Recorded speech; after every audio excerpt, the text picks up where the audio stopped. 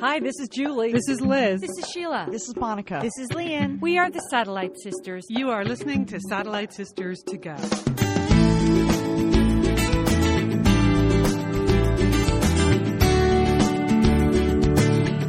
We are the Satellite Sisters. Welcome to the show. It is Sunday, August 25th. This is Liz Dolan. I am here in Santa Monica, California. Gorgeous, gorgeous weekend here. I guess I say that a lot, don't I, Julie? Because yes, you do. Let's admit it. It's always beautiful in Santa Monica, California. Except for when you're having either like one of those horrible fires or floods or earthquakes. But other than that, you've got some pretty darn good weather there, Liz. Yeah, so today's show will be Julie and I catching up on all kinds of things. We did get some last-minute texts, phone calls, and emails from the three other sisters about why they were not available in this time slot. So what was Leanne's reason? All of these reasons perfectly good, by the way. This is not judgment. This is the way we roll here at Satellite Sisters. If you can make it, come on in. If you can't make it, but we want a reason. You need something. You need to tell us something. So Leanne actually called and said she was in the middle of a redecorating project where they were recovering the couch in their living room.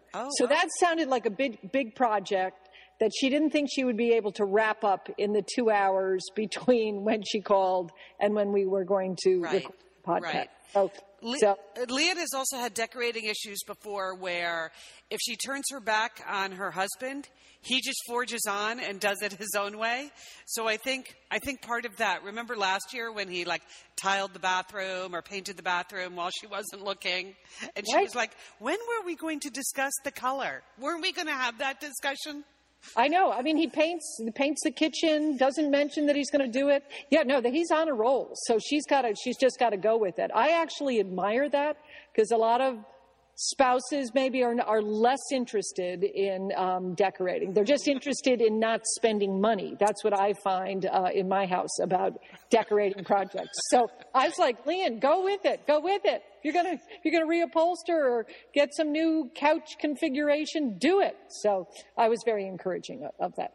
Okay, well, speaking of decorating, Sheila texted from IKEA.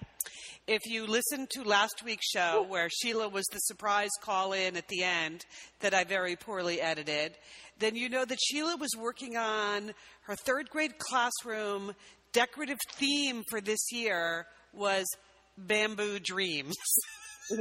It's brilliant, Liz. You have to admit. There aren't going to be too many other third grade rooms that are filled with bamboo dreams. It's a big idea, Bamboo Dreams. And so she's at IKEA. I'm not sure how many Swedish accessories you need to bring Bamboo Dreams alive. But I know he's there. They have those single bamboo plants there, Liz. That's probably... Oh. Yeah. I've spent a lot of time in IKEA, not so much since I've returned to this country, but in Moscow, that was one of my favorite destinations just to go to. Well, it was one of the few stores, as I recall. There was a huge IKEA as you came in from the Moscow airport to where you lived in the center of the city. The most dramatic retail establishment was IKEA. Yes, it was, Liz. And so on slow days, it's a long, cold winter, I'd go with a couple of my girlfriends. We'd eat some of those Swedish meatballs, and we'd just tour around in IKEA. So, but yes, they have those bamboo plants. I bet that's what she's getting. We'll have to find out. This is all right. That's exciting. And Monica's status? She is canoeing, okay? She said it's the last day of her summer vacation, and you know how Monica feels about vacations. Yes. And how precious they are and how they're meant to be enjoyed. She is canoeing. So you have to, that's hats off to that, too. Okay, well, it was a big party day here in Santa Monica, California yesterday that reminded me of something that, speaking of end of summer festivities. So what was happening here in my neighborhood is we had a grand opening of a Bristol Farms. Now, Julie, you know the Bristol Farms stores, right? Super high-end grocery stores. Super high-end, beautiful grocery store where everything in it, the produce, the chicken, the meat, the fish is it's gorgeous. I mean, it costs a lot to shop there, but that's not, you don't care about that, Liz, because you're just a single person. Because I shop for one, really. So really, that's what I meant. I mean, I know you're very price conscious. I didn't mean that. No. I meant like even if when you're only buying one tomato, I have to admit you kind of don't care how much the tomato costs. Like if it's $2 or $3, really, at the end of my life, is that going to be the problem? So anyway, the Bristol Farms, the good news about Bristol Farms is that it's a great store and it's exactly perfectly positioned to be my go-to grocery store on my route home from work. So it's exactly where I turn off Wilshire Boulevard to kind of get into my neighborhood. And so that's very exciting. And they have an excellent new parking lot, which is a dramatic improvement. You've seen the other parking lot I contend with on the route on the way home, Julie. The Whole Foods in my neighborhood has an underground parking lot, which was not very well designed. It was designed by a roller coaster designer, Liz. It is so steep going down the hill into the underground parking area. I used to take Mom there a lot. Like when I come out to Santa Monica, she'd love it. I'd rent a car, and she wanted to go to Whole Foods, but she and I were both terrifying. Terrified to go down or go up. Like even when you're leaving, you have the sense it's like driving up a hill in San Francisco. You feel like maybe your car is going to fall backwards, that there's not going to be enough gravity to hold you onto the hill. It's treacherous. And it's funny because the other good place to stop in the neighborhood, the Trader Joe's, the parking is on the roof. And so that's an equally treacherous kind of thing. You have to kind of surge up this very steep ramp to get to the roof. So but what made me laugh about the Bristol Farms grand opening yesterday, of course I went. I was just curious. But what really sucked me into the parking lot is that a radio station was doing a live remote from the parking lot. Oh, that's and we've been there, right? We've done that. When we were on terrestrial radio, they occasionally, you're carried by a station in a certain city and they have a sponsor. And we did a live remote. I believe it was a Labor Day weekend, and it was Minnesota listeners may even have attended the live remote we did from an appliance store in Minneapolis, Minnesota. And it was the day before a live appearance we were doing at the Minnesota State Fair. So it was well worth the trip to Minnesota because the State Fair was fantastic. And that's when our show was carried on FM 107. Many of you listen to FM 107 still now and constantly email us that you wish we were still on it, but whatever. But so we did this appliance store gig, and just for years afterwards, we would laugh about that, what it's like to try to do a show from an appliance store. And with the live remote, it sounds like it's really exciting, and it sounds like it's going to be a good time both for the listener and for the person doing the live remote. But mainly, I think you spend a lot of time just clearing people away from the table where you're trying to talk. That's right, because they come up and they start to talk to you, and they don't realize you're live on the radio all over the United States of America. Yes, exactly. So you're just constantly, I say this in the kindest way, but swatting people away, and sometimes they're just coming up with random questions related to the hardware store, or we did it at I know in California, we did it at the California Women's Conference, and I think we were answering a lot of questions about where other booths and shows were and where Deepak Chopra was performing, but yeah. But again, it's a live remote. Mm-hmm. Yeah, it's live. So it can be an issue. And, these poor people doing the live remote yesterday, they had some folding chairs set up in the parking lot so you could sit and watch them do a radio show. But I think I've seen enough people do radio shows. I didn't really need to sit and do that. But I did notice that the hosts of the show were interviewing an expert on green chilies from New Mexico. So apparently this was a guest that had been booked specifically by Bristol Farms for the big Bristol Farms grand opening. Anyway, so Hatch chili season, Liz. You probably don't know that. Hatch chilies from New Mexico. That's what it was about. I had never heard of Hatch. That's a thing? Oh, that is a total thing, Liz. We have a Hatch Festival here at our grocery store. Really? In Dallas. Yeah, everything in the grocery store is made with Hatch chilies. In fact, tonight for dinner, we're having chicken marinated in Hatch chilies. Oh, yeah, this is it. That's big time, Liz. You have to get into them. They're very tasty. Yeah. Well, maybe I should have stayed for the interview then, Julie. I probably would have learned more than enough about Hatch chilies. I had literally never heard of them. I thought that was like a brand, or it was Mr. Hatch doing the interview or something. Okay. All right, good to know. Well, part of the reason I was at a grocery store yesterday is I was on the hunt. I was having friends over last night. And you know my friends Dexter and Ryan. You've met them. And my friend Gary. And I owe all of them like some entertaining. These are, you know, when people invite you over to their homes, and they're great cooks, and they do great, beautiful dinners, and they do this all the time. And I had not seen them all summer, but I certainly had not reciprocated in the high-end entertaining department ever. So I invited them over for last night, but then I really had a debate with myself. When someone is that good a cook, do they really want someone who is not that good a cook to make dinner for them? And so I just good point. Good point. You know, the point was for us to be together, don't you think, Julie? That was the point. Liz, I am all about that now, and I think that everybody gets so intimidated. Like you have to be able to cook, like Hatch chilies or something. Yes. Well, you should know about Hatch chilies, Liz. But yes, the point is to get together with people. That's the most important thing, right? So here was the decision I made on Friday as I was leaving the office, thinking about Saturday night. I had told them that it was an open-ended plan. Just show up at my place at 7, and I'll figure it out before you get there. So plan A would have been, okay, we stay at my place, I make dinner. Plan B was I make a signature cocktail. We have a delicious cocktail, and then we walk down Montana Avenue to that nice Italian restaurant, Portofino, which is delightful on a summer night because you can sit outside. So I decided to go with Plan B. That seems like I think that's very stylish, entertaining. Yeah, go. That's very nice. It's nice. People do like to go to your home. I think that's good. Oh, yeah. But again, why?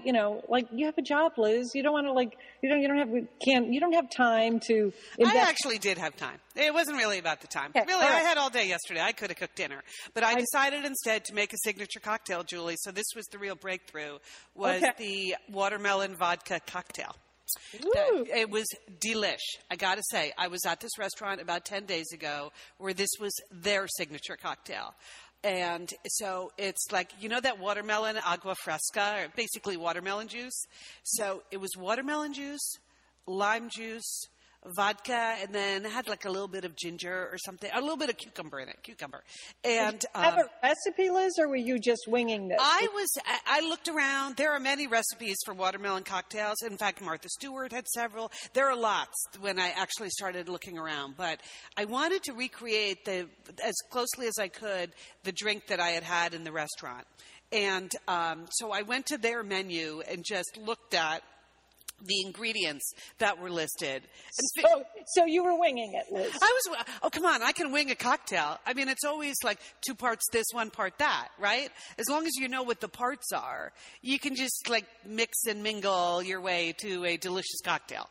And I don't think the high-end cocktail crafters feel the same way, Liz, but go ahead. I know. Anyway, so the reason I went into the Bristol Farms was I was on the hunt for watermelon juice. I knew that I could just buy a watermelon and stick it in my blender, but I really didn't want to do that. Too much work. That was too much work. Anyway, so I successfully concocted very delicious watermelon cocktail.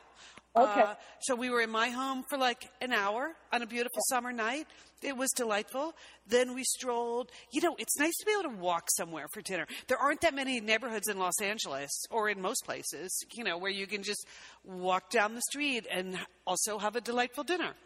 Yes, that adds to the ambiance that you were trying to create. Liz. Exactly. I thought that the watermelon set sort of a casual summer night kind of ambiance, and so walking to dinner is appropriate for the casual summer night theme, right? Did you serve anything with the watermelon cocktail or nothing? Well, I just decided, if I'm just taking responsibility for the cocktail course, but we're going for a nice dinner, I didn't want to make apps and ruin everybody's appetite. So I just had delicious olives from the Olive Bar at Bristol Farms. Your new home away from Yes. home. So I had You three. should have just strolled down to Bristol Farms, Liz. So I That would have been nice, too. And you could have all gone to the salad bar. I knew it needed to be a little more high-end than that. Anyway, it was a very successful, nice, relaxing night. A good time was had by all, and I didn't have the whole pressure of having to cook for people who are really good cooks.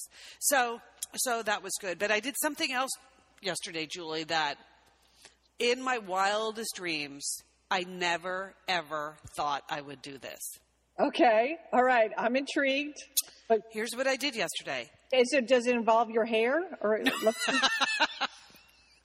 Nope. Oh, okay. Nope. Okay.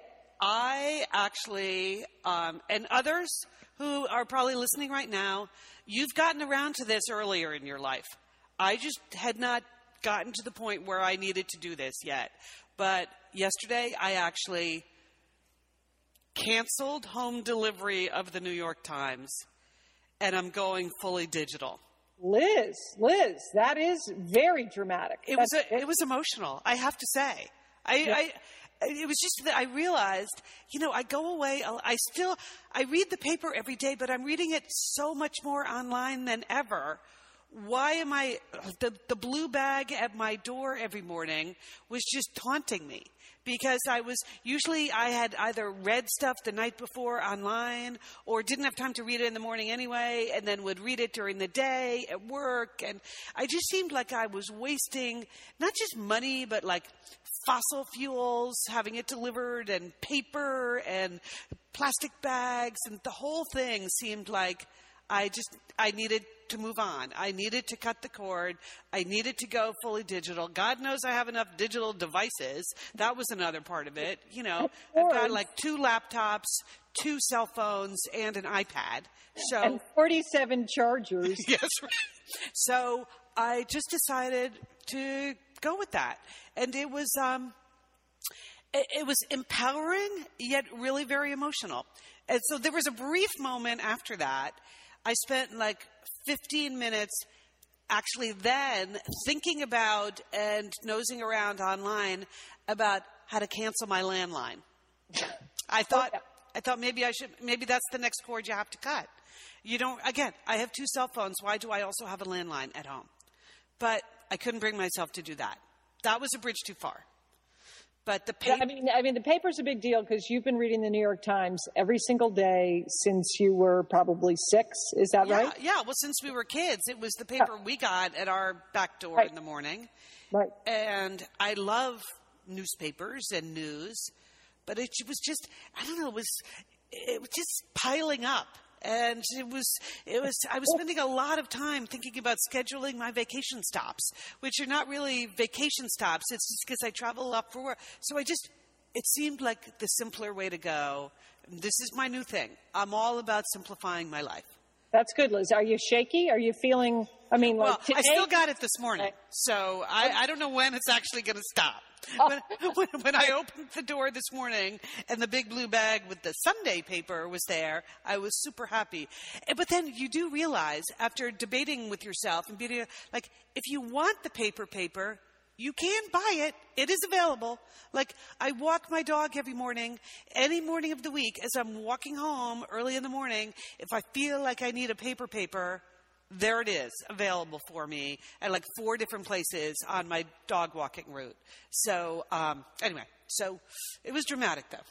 Well, Liz, in the journalism field, they said it was sort of the death knell when the Christian Science Monitor went digital and they stopped producing a paper. I remember reading a lot of commentary that, like, okay, this is the beginning of the end of print newspaper.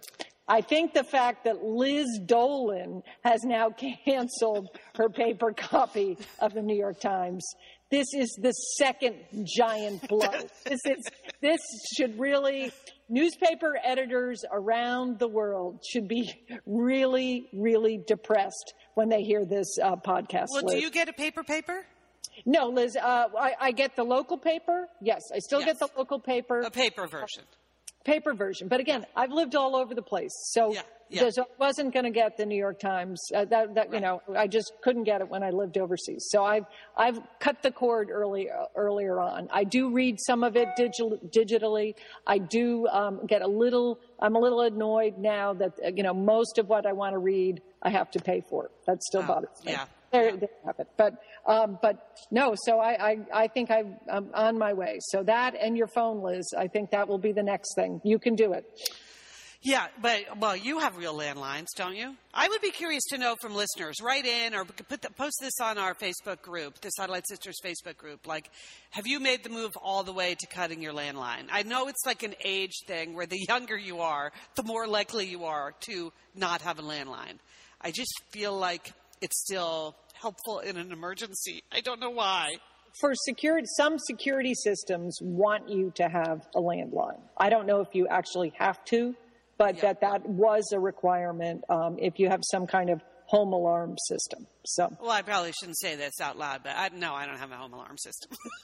You have Ferris. I have Ferris. That's right. I have a dog. Okay, good segue, Julie, because that's the next thing I wanted to talk about. No, you didn't get rid of Ferris. No. Goodness, no. That would be, then you'd know you should, like, send help immediately. He's sitting right behind me right now. No, I'm witnessing a dog-related trend that I wanted to just lay out there. I'm sure it's happening everywhere, but it just became unbelievably obvious to me the other day when I was driving home from work.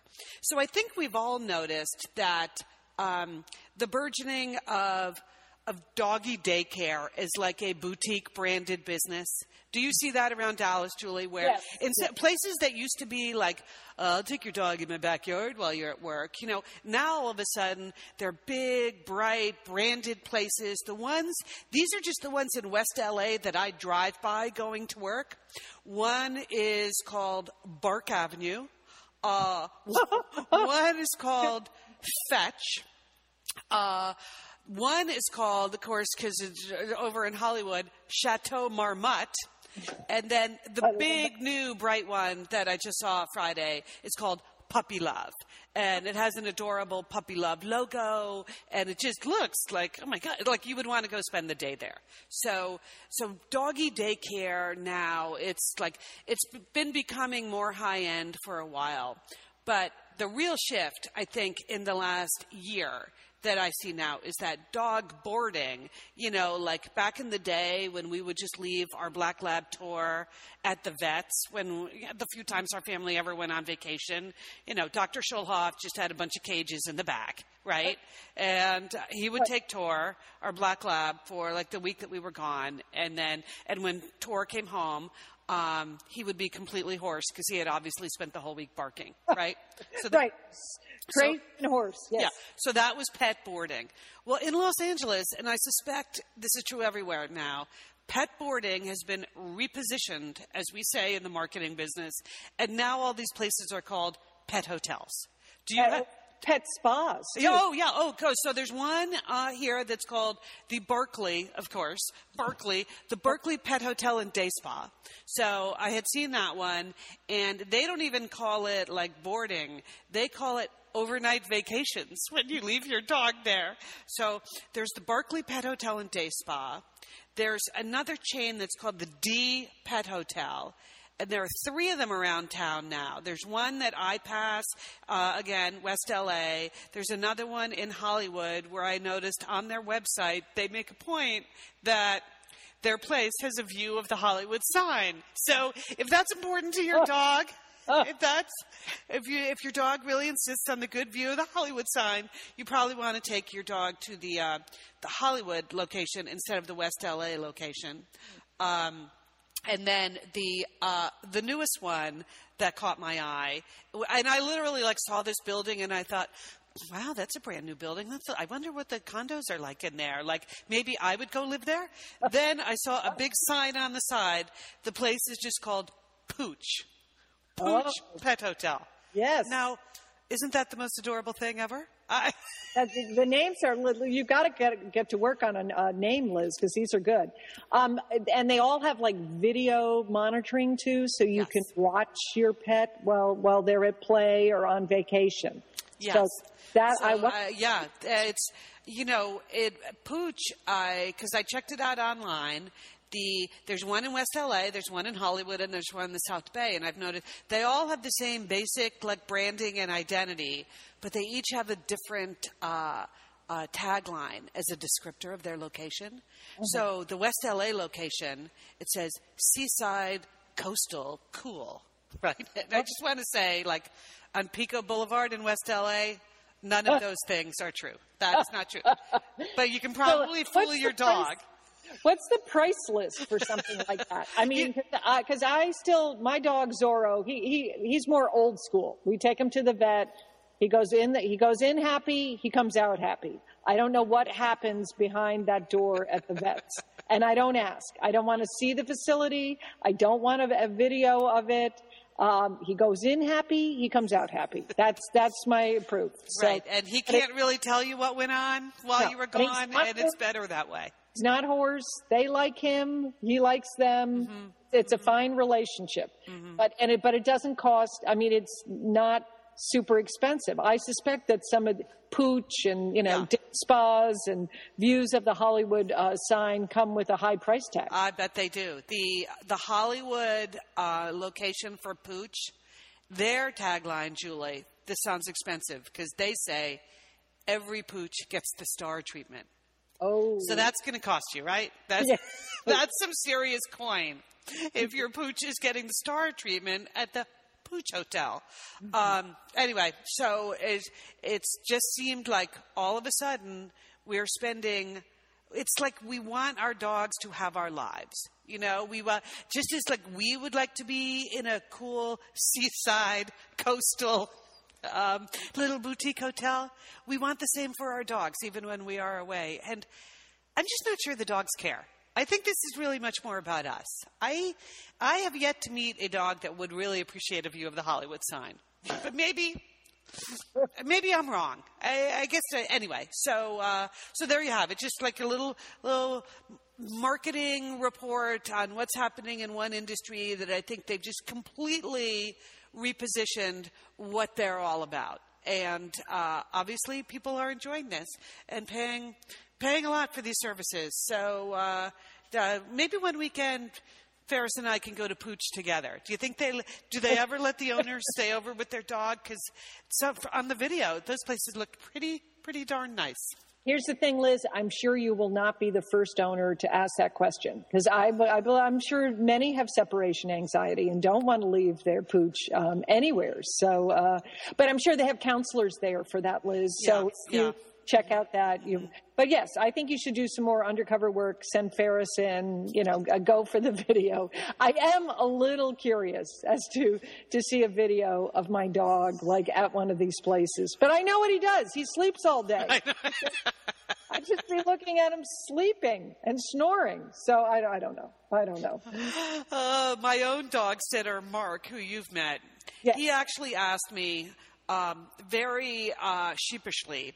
He said, I heard about this thing called Angie's List. And I'm like, oh, yeah, I know Angie's List. He said, well, one of my clients actually put me on Angie's List. I'm like, oh, that's great, Mark. And he said, well, so I was wondering if, could you also write a recommendation? And I said, sure. Like, what'd she write? He's like, well, I don't really know. Because Mark, of course, does not have a computer. He's never been online in his life. He's a real dog person. And he is just not electronically tethered. He doesn't even have a cell phone. He just talk about your landline. The last guy to cancel his landline will be Mark the dog sitter. He has a landline and an old-fashioned answering machine, and that's how he runs this whole operation. Anyway, so Angie's List was a big reach for him. He would be shocked. I'm sure he doesn't even know about Pooch. I'm not even going to tell him that the new competition in town is the 5-star view of the Hollywood sign. See, I think people and dogs prefer to be in their own homes or just to be with a few people. The idea that dogs, I know they're pack animals but the idea that they really want to be at, some big fancy pooch hotel with a lot of other fancy high-strung dogs. I don't think is the case. I don't think that's a vacation, Liz. Think about it. I know Leanne just sends her dog to like the farm, whatever that is. And she has your policy. She's never been there. She doesn't need to know what goes on there. But Mia seems to enjoy it, and that's good enough for her. Okay. Well, that's a good trend. I'd like to hear from more people if they are seeing spas and doggy hotels opening up around where they live. So what are you up to for fun? Well, speaking of hotels, Liz, I am about to embark with my husband on a trip that has been like years in the making. Okay. Really? Here's the situation. My college roommate, my junior year abroad, my junior year, I went to school in France, and this was my roommate. Her daughter is getting married, and they are having the wedding in France, okay? Oh. So this is a big deal. Now, here's the thing, that ever since I went to France on my junior year abroad, I've only been back once in the 100 years since I've graduated. Once. But I have, made, friendships for a lifetime on this junior year abroad program. And every year we would say, well, you know what we really should do is we should go back to France and we should rent a house and wouldn't it be fun? And we talked about that all during our 20s. And it never happened. We talked about it all during our 30s, and it never happened. All during our 40s, and it never happened. And now, lo and behold, here we are.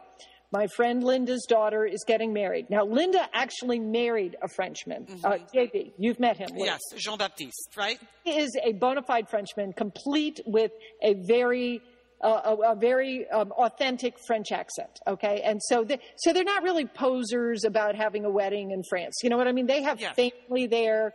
This made sense for them. But for us, it's also sort of this mini reunion for many of my college friends who are traveling to go to France to go to the wedding. So we are all renting a house together, which I have never done. I know that you've done that with Yes, but we have never done this, and that's going to be really fun, Julie. It's going to be really fun. Now, my husband, the international businessman who has been coming in and out of the country and has not really focused in on the vacation or this wedding or renting the house, but he did the other day, he did sort of focus in on the fact that just due to logistics in the house, there are going to be 4 men and 7 women. So now my husband really believes that that I'm taking him on a women's weekend. He doesn't believe that, he's like, wait a minute, but you know how that happens. Like a couple of the husbands are not going to the wedding. Some are single. You sometimes end up with more women than men or more men than women. It just happens. But, yes.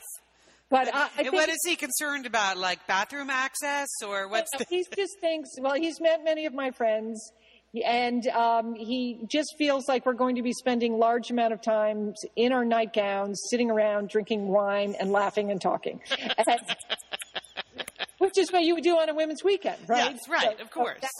But I have assured him that we're all excited because none of us really have gone back to France that much since our junior year abroad. So this is a very exciting thing for us to be there, and it's very sentimental. We're actually going to a location in France where we studied as students, and so that's good. So that and this is we've been working on this and talking about this for quite some time, Liz. But now, decades in the making. It's not very often you can say that.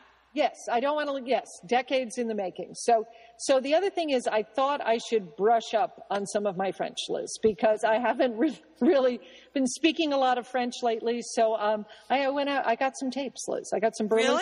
Really? Yes, like those Rosetta Stone tapes? Yes. Oh, okay. How's it working for you?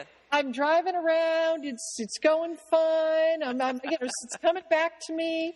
But, here's the thing, Liz. I was practicing. They have different sections, and one section was on banking, which you need to, know. And you don't really need to know a lot about it. Now, since the ATM has been invented, since you were there on your junior year, it's so much easier to get money now. Liz, let me tell you. But see, this is the thing. The Berlitz tape, they said that when you to ask the question, where is the ATM, you're supposed to say, où est le guichet automatique de banque?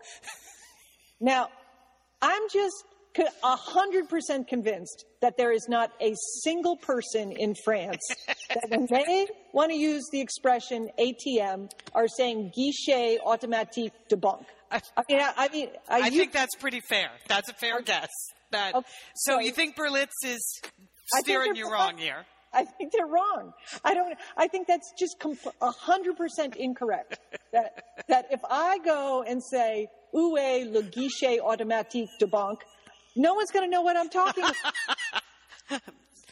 You're going to look like such a loser. That's true. I'm going to look like a loser, Liz. I'm going to look like I am some middle-aged woman who had a dream to go back to France and has been practicing with her Berlitz tapes, driving around in her car. Yeah, like a computer taught you how to speak French. But this is it, Liz. I realized at that moment that really when I was a student and I went to France, I was just so, I just wanted to say everything perfectly with the right tense, and I really wanted to have people think I was French. Well, I'm not in that stage of my life anymore. I really don't. I realize that what I speak is international. Okay. I speak international. I realize that what you need when you go to a country, you need an index finger, a calculator, and a credit card. This is all you need to be successful speaking internationally. Yes. Now, I don't want to disrespect any culture or language. I think the study of cultures and languages are important. But for most of us, we need to speak international. ATM is an international word. Okay, right? Am I right about that? Okay. I bet you're right. I bet in most countries you could say ATM and people would have a better idea of what you were talking about than if you said guichet automatique de banque. I have no doubt about that. When I was in North Korea, I said ATM. Okay, I'm telling you. I mean, that is it. So I want you, when you speak international, you obviously want to speak in a moderate tone. You don't want to scream and yell, and you want to watch your body language to make sure that as you're speaking, people are getting what you're saying. But you use the finger. That is good for everything. For pointing to food items on menus. You don't actually have to say it out loud. You just point to the item. Or if they have a picture of food, I love that. Or displays. Don't you love countries that have displays of food so you can just... Like in Japan where they just have everything in the window? Yes. It's fantastic. Okay, so you don't really need any of that vocabulary associated with food. You just have your finger, you point, you're good. You can also just point at what the people next to you are eating and just, the international sign for I'll have what they're having. Yes, that's good. Okay, so that covers that. Numbers. You do not need to learn any numbers. I was practicing with my tapes going, 40, 20. I was doing it all, Liz. You just need a calculator. And this is how, on your phone or just buy a little calculator, this is how you negotiate everything. You can find out the price. You put in your number, they put in their number, then you put it, you go back and forth. So that's simplified. See, I think all those years where you lived in Thailand and then lived in Russia, that is the way transactions in marketplaces are done every day. Like whether you're a tourist or not, people are negotiating prices on a calculator. Yeah, that's it. That's how you do it. So that's okay. So we have food. You've got taken care of that. Any purchases can be done that way, just with the index finger, the calculator, and the credit card. I do think there are a couple of key phrases you should get under your belt, regardless of the country that you go to. But as part of like what? Like what would be your keys? Hello and goodbye. You want to start off on a good thing. Yeah. Please and thank you is very good. Yes. Toilet, you need that. Okay, you just really need to, whatever the word is, you need to master that. I mean, luckily for you, it's toilette this time around, so I'm sure you can, Help, I think, is an excellent word to have under your belt in many, many countries. Okay, that's, you don't really need to get into fire or, I'm being robbed. Just help. Yeah. Very highly. And chicken, that's my last word that I think everybody should know, because regardless of where you go in the world, chicken's a pretty good option. Even when I was in Uzbekistan, I felt like if I there's some of the kebabs were kind of suspicious looking, but chicken seemed to be like a good, good. So, and don't ask me, I can't remember at this moment what Uzbek is for chicken, but I know I had. I'm sure you mastered it in the moment. Yes, so that's part of those. That's all you need, international. And I think then the final thing is you just need to be fearless about this, right? You just like be not embarrassed, but that you don't sound French. Exactly. Yes, Liz, You're not going to fool anyone. You really are not going to fool everyone. So just have a smile on your face, be fearless about this, and be persistent. Don't give up. If you with the pointing, if it's not working, just keep on it. Don't give up. That's, I think the problem with yelling for help in French, this was the one French term that I always thought, well, this is bogus because this is not what I'm going to say when I'm in trouble. I believe the French term for help is au secours. Yes. Right? It's three syllables. Yes. Shouldn't the word for help be just one powerful syllable? Yes, help. Help. It's a little like the guichet automatique de banque. Yeah. I mean, you're never going to say it. Yeah. So, but yes, I think getting some kind of word like help is important. So, well, it sounds to me like you're ready. I am ready to go. I've got my bags are almost packed. I've got this, my international. I have told we're traveling with some people who don't speak any French. They were a little nervous about it, and I said, "Don't worry. I speak international. We are going to be fine. I am not worried, not one bit." Because I'm bringing my finger and my calculator and my credit card. We are going to be great over there. That is really, really going to be fun. It is going to be fun, Liz. Yes. Good for you. That'll be quite an adventure. In your nightgowns, drinking wine at night while your husbands get bored. Okay, so let's see, what else? Oh, you were telling me that you had rediscovered something that you were bringing back into your life. Yeah, Liz, I think it's been a tough week for news, okay? There's no doubt about it, and we're not going to talk about any of it. But I was, again, because we are planning big, big things in the fall for Satellite Sisters. There's going to be a big announcement, right, Liz? Once people finish recovering their couches, going to IKEA, canoeing, and many other things that we've been up to this summer. And making watermelon cocktails. Yes. We are going to buckle down. And so I thought I really got to get my office in shape because there's going to be large amounts of things coming out of this office. Content. You're going to be creating content? Yes, Liz. Yes. Things. That's it. That's what I'm doing. But as part of that, I was reorganizing my books, and I came across, this is a Satellite Sisters, this is a golden moment, I came across my very well-worn copy of Choosing Civility, the 25 Rules of Considerate Conduct by our friend P.M. Forney, who is the co-founder of the Johns Hopkins Civility Project. And many old-time, long-time listeners to Satellite Sisters will remember P.M. Forney has been on our show and just really tried every single time, every week when we had him on the show, to talk about civility and how you could incorporate, civility into your daily life and have that be much more top of the line. Right. We would have challenges for him that we thought, okay, we're really going to stump him this week because there's no way in this situation there would be a civil response. And we would be having tales from our lives where I'm totally off the hook of having to be civil because look at how awful this other person was to me. And every single time Dr. Forney taught us something about how to be civil. Right. I mean, and he would leave us with a challenge. Do you remember that, Liz? That each week he would try to have a challenge, and we would have intra-sister competitions about who was the most civil. But I think and so I started thumbing through the book, and I've got all kinds of, pages bent down and highlighted areas. But his second rule I didn't start with the first rule, and I can't say why. I think just because I opened up the book to the second rule, and I thought, this rule seems good. I think I'll work on this week. But it was his rule to acknowledge others. Do you remember this? That this is like when you go, for example, to your Bristol Farms, or you go to your grocery store, that as the checker is checking you out, that you actually look the checker in the eye and you say thank you. Or if you're so lucky and fortunate to have a bagger with your checker at the checkout counter, that you thank the person who is bagging your groceries. And just that, or whether you're picking up your dry cleaning or, whatever it is, that you look people in the eye, you acknowledge them as a person, and and it makes a huge difference. And so since refinding the book, I have been doing that, Liz, and I'm getting a great deal of satisfaction out of it, of trying to be a little more civil, and I've had some good responses to it. Really? Yes. Are people surprised? But people in Texas are nice.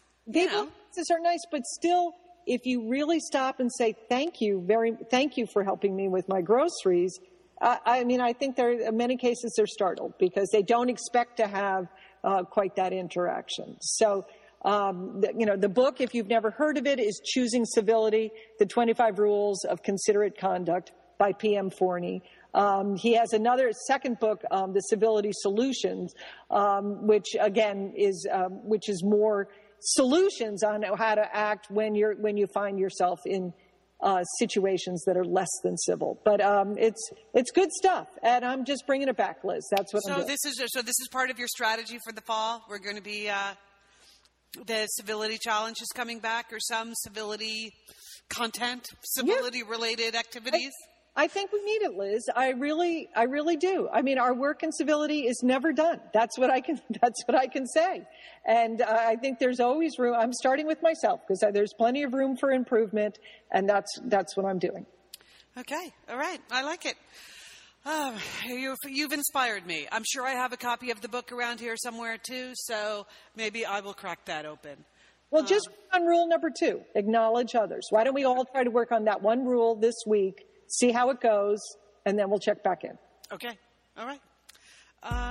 Okay, well, we're going to wrap this up now. Oh, I did want to mention you probably saw this on the Facebook page, Julie, but a friend of mine was going through LAX the other day and saw that Leon's book, Elizabeth the First Wife, was on the bestseller shelf in the LAX bookstore, and so she took a picture of it and sent it to me, so I posted it in the Facebook group, and it is pretty exciting to see that. Leon is totally psyched, so if you're a listener and you're out and about, any place you see the book displayed, even if it's a bookstore, she is happy to know that it is out and available, and people are obviously buying it and reading it and enjoying it, so be on the alert for Elizabeth the First Wife, and if you haven't bought or read your own copy yet, this perfect summer reading. The summer is not over yet. You're going to want to do this. So that was really fun to see. And then what else? Is that it? Anything else you need to wrap up with? No, Liz, I think we are good to go. So just keep acknowledging people, and I want to acknowledge you. Thank you very much for doing this podcast with me, sister. Thank you very much. And as long as I'm acknowledging doing the podcast, I just want to apologize for cutting you out at the end of last week's show, Julie. That was a mistake. I did not do that on purpose, but if you listen through to the whole edited version of the show, you just disappeared at a certain point, and all of a sudden it was Sheila talking. And that was not my intention, and so I hope you didn't take that personally. I didn't, Liz. Okay. Because we just all of a sudden we were talking about bamboo dreams, and boom, you were gone. All right, well, that is it for us. I'm very excited how many new members we're getting every week now for the Satellite Sisters Facebook group. So thank you, those of you who are signing up, and thank you also to those of you who are starting to post more of your own things there, questions, suggestions, all kinds of things. It's a nice little community over there, so enjoy it. And have a good week. We are the Satellite Sisters. Don't forget, call your Satellite Sister.